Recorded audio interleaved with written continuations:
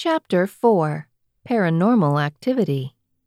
The more I began to practice magic, the stronger things began to happen to me. I didn't see it back then, nor was I aware. It was like I was a shining bright light out in the woods, and the bugs were flocking, a lighthouse in the storm of life. Something that I was doing was drawing attention to myself. This would have been harmless, except for the fact that something was out there. It saw me and watched my every move.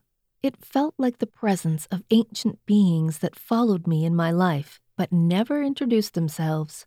They remained hidden in the shadows of my life, causing me to wonder the nature of their past appearances to me. They felt harmless enough, but yet I could not put my finger on it. They felt incredibly strong in the electromagnetic field. I felt like some force was influencing my mind and causing me to think of thoughts that did not belong to me. An example would have been when I told the school staff that I could read their minds. I was under scrutiny for months when I told them that one. It must have embarrassed the English teacher when I told her how she felt about her marriage to her husband. And I guessed right. She broke down into tears when I picked up on their trouble. She believed me right away that I had this gift. It was on my cell phone that I first noticed paranormal activity. The phone kept turning itself on and back off again. It was creepy, to be honest. I thought it might have been the fact that I was practicing my energy work that day. Perhaps it was occurring since my phone was on me. Somehow, it may have shut off in the electronic crossfire. It became more clear something more was happening when the phone started acting up even more. Electronic oddities and episodes continued and had nothing to do with my energy work, and everything to do with the strange activity that affected technology itself. It soon started to affect the washer and dryer. The circuit would always break, thus leaving me to go down into the basement to try to find the fuse box in the dark. The clocks on the wall and beside my bedpost would all change their times on a weekly basis. The alarms would go off unexpectedly.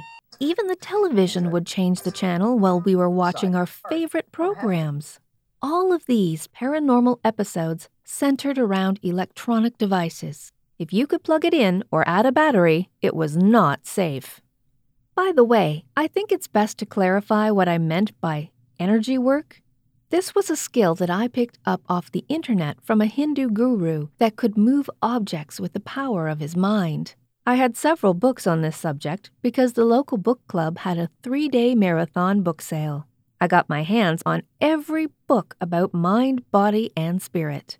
There were books about meditation, astral projection, and out-of-body experiences. It was a great day for me because I brought my collection count of magical books up to 50. It was a large and satisfying number to be proud of, I thought. There was a part of me that was willing to memorize every chapter to retain and master the principles of magic to memory. And I had assumed that this was the norm or commonplace for students who were serious about their studies, to want to learn more. One of the books really scared me, though. I remember that I was about to throw it away in the garbage because I was almost convinced that it had some kind of manipulative power over my mind. I thought another being was controlling me. It was so strong on me that I locked myself into a closet one time, afraid that I would break something or destroy the furniture. There was so much aggression that was flowing through me, and for no reason at all. It was coming from somewhere other than my soul.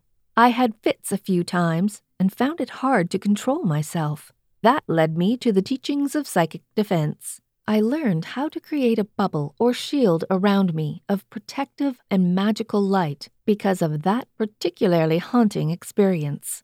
My high school science teacher, Dr. Lavoie, had a personal interest in quantum physics. I found out soon enough that he was well informed in subjects relating to the private research I did at home. It seemed that his son was heavily involved in military operations that had to do with 21st century psychics as well. He told me that his son had spoken of alien visitations and technology that exceeded anything we humans have ever thought existed. He said that his son was a guard at the Area 51 base in Nevada.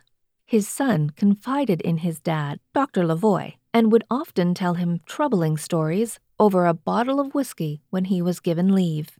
Dr. Lavoie had a handful of pictures saved to his cell phone that showed unexplainable images of some abnormal-looking people that glowed and walked the area of the gates at night. He said that they were trying to get access inside the Area 51 compound, but could not do so for some reason.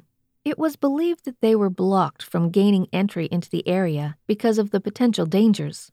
All he said about these dangers were that they could detonate bombs and missiles with their energy. They were also allegedly accused of stopping people's hearts and being able to access top-secret information from government databases. That's why they forever wandered outside the gates of Area 51. Maybe the government would one day change their minds about allowing them access to the area or attempt to communicate with them. For now, it seemed that they were not very welcome in the area. To me, it was for some unexplained and odd reason in my mind. This specific thought coursed through me and caused an uncomfortable feeling within. I didn't think things were as they seemed. Dr. Lavoie told me of experiments that went on at Area 51. He said that one of the aliens was caught trespassing in a forbidden zone and arrested. They had reportedly taken the alien inside of the operating room and sawed his head off to examine his brain. Only the top flap was removed with care to allow the doctors that worked at Area 51 to perform testing. Dr. Lavoie claimed that the doctors were trying to gain information about their powers and ability to create weaponry. They also examined him for the source of their power alone, thus seeking to duplicate whatever they had found into real-life human beings. The thoughts of mixing technology and metaphysics were my deepest desire. I saw that the magical community around my area was always getting put down and negatively talked about. All the while, the science community would cover some of the same material that the magical community did in their classrooms. The trick here was political and about not stepping out of line. Failure to do so would result in immediate termination of the teacher and canceled funds for the school program altogether. It was a strategic and unfortunate dance that was deemed necessary. I remember that I was headed to my last class for the day. I still remember the great feeling that gave me. Just one more class, and I have made it through the day. I had been purposeful and productive. I felt fulfilled, and yet ready to be out of there. That was such a good feeling, especially on a Friday. When I turned the corner in the lobby, I ran into Andy. He didn't look so good. I just thought it was because he was up all night and didn't get much sleep. You know how kids are. "Hey, bud, where are you headed? I've got to find somewhere to chill after school for about an hour or two. Can I come with you?" Andy asked of me. "Yeah, I guess. Why? Did you get locked out? Or are your parents trying to disown you now?" I kidded him with a grin on my face. "Don't joke about that kind of thing. This is ticking me off as it is. I feel like I'm almost homeless. Sometimes, when my parents go out of town and I'm not allowed to even have the spare key, it's crazy." Andy was annoyed and hurt. "Don't worry, Andy. I've got your back. We can watch TV or something. Maybe we could go on an adventure, too. I've got something I'd like to show you if you're game," I excitedly assured him.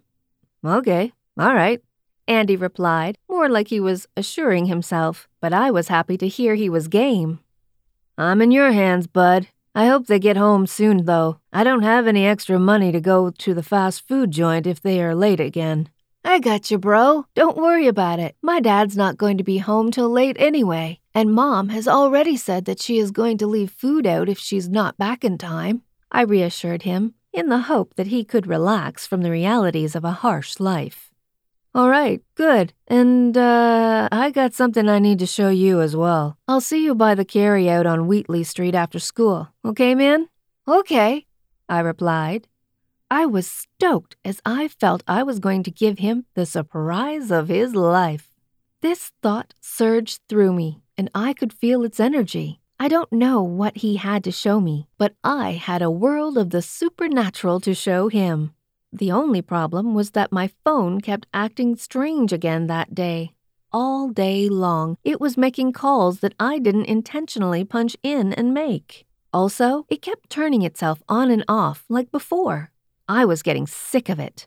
The only thing I found that day that interested me about my cell phone was an EVP program that could be downloaded as an app in the Play Store. I was going to use it later with Andy in the woods. I thought it would scare him real good and give me a good laugh. This EVP program is what is known as electronic voice phenomenon. It is when you utilize an electronic device of any sort to pick up the voices of disembodied spirits. They will often speak to you through the device, and you will be able to hear them from the other side. It's not something you can hear with the naked ear, so the EVP app would allow us to hear what was happening all around us. I had become invested in the app because it just interested me because spirits had been giving me messages every time I used it.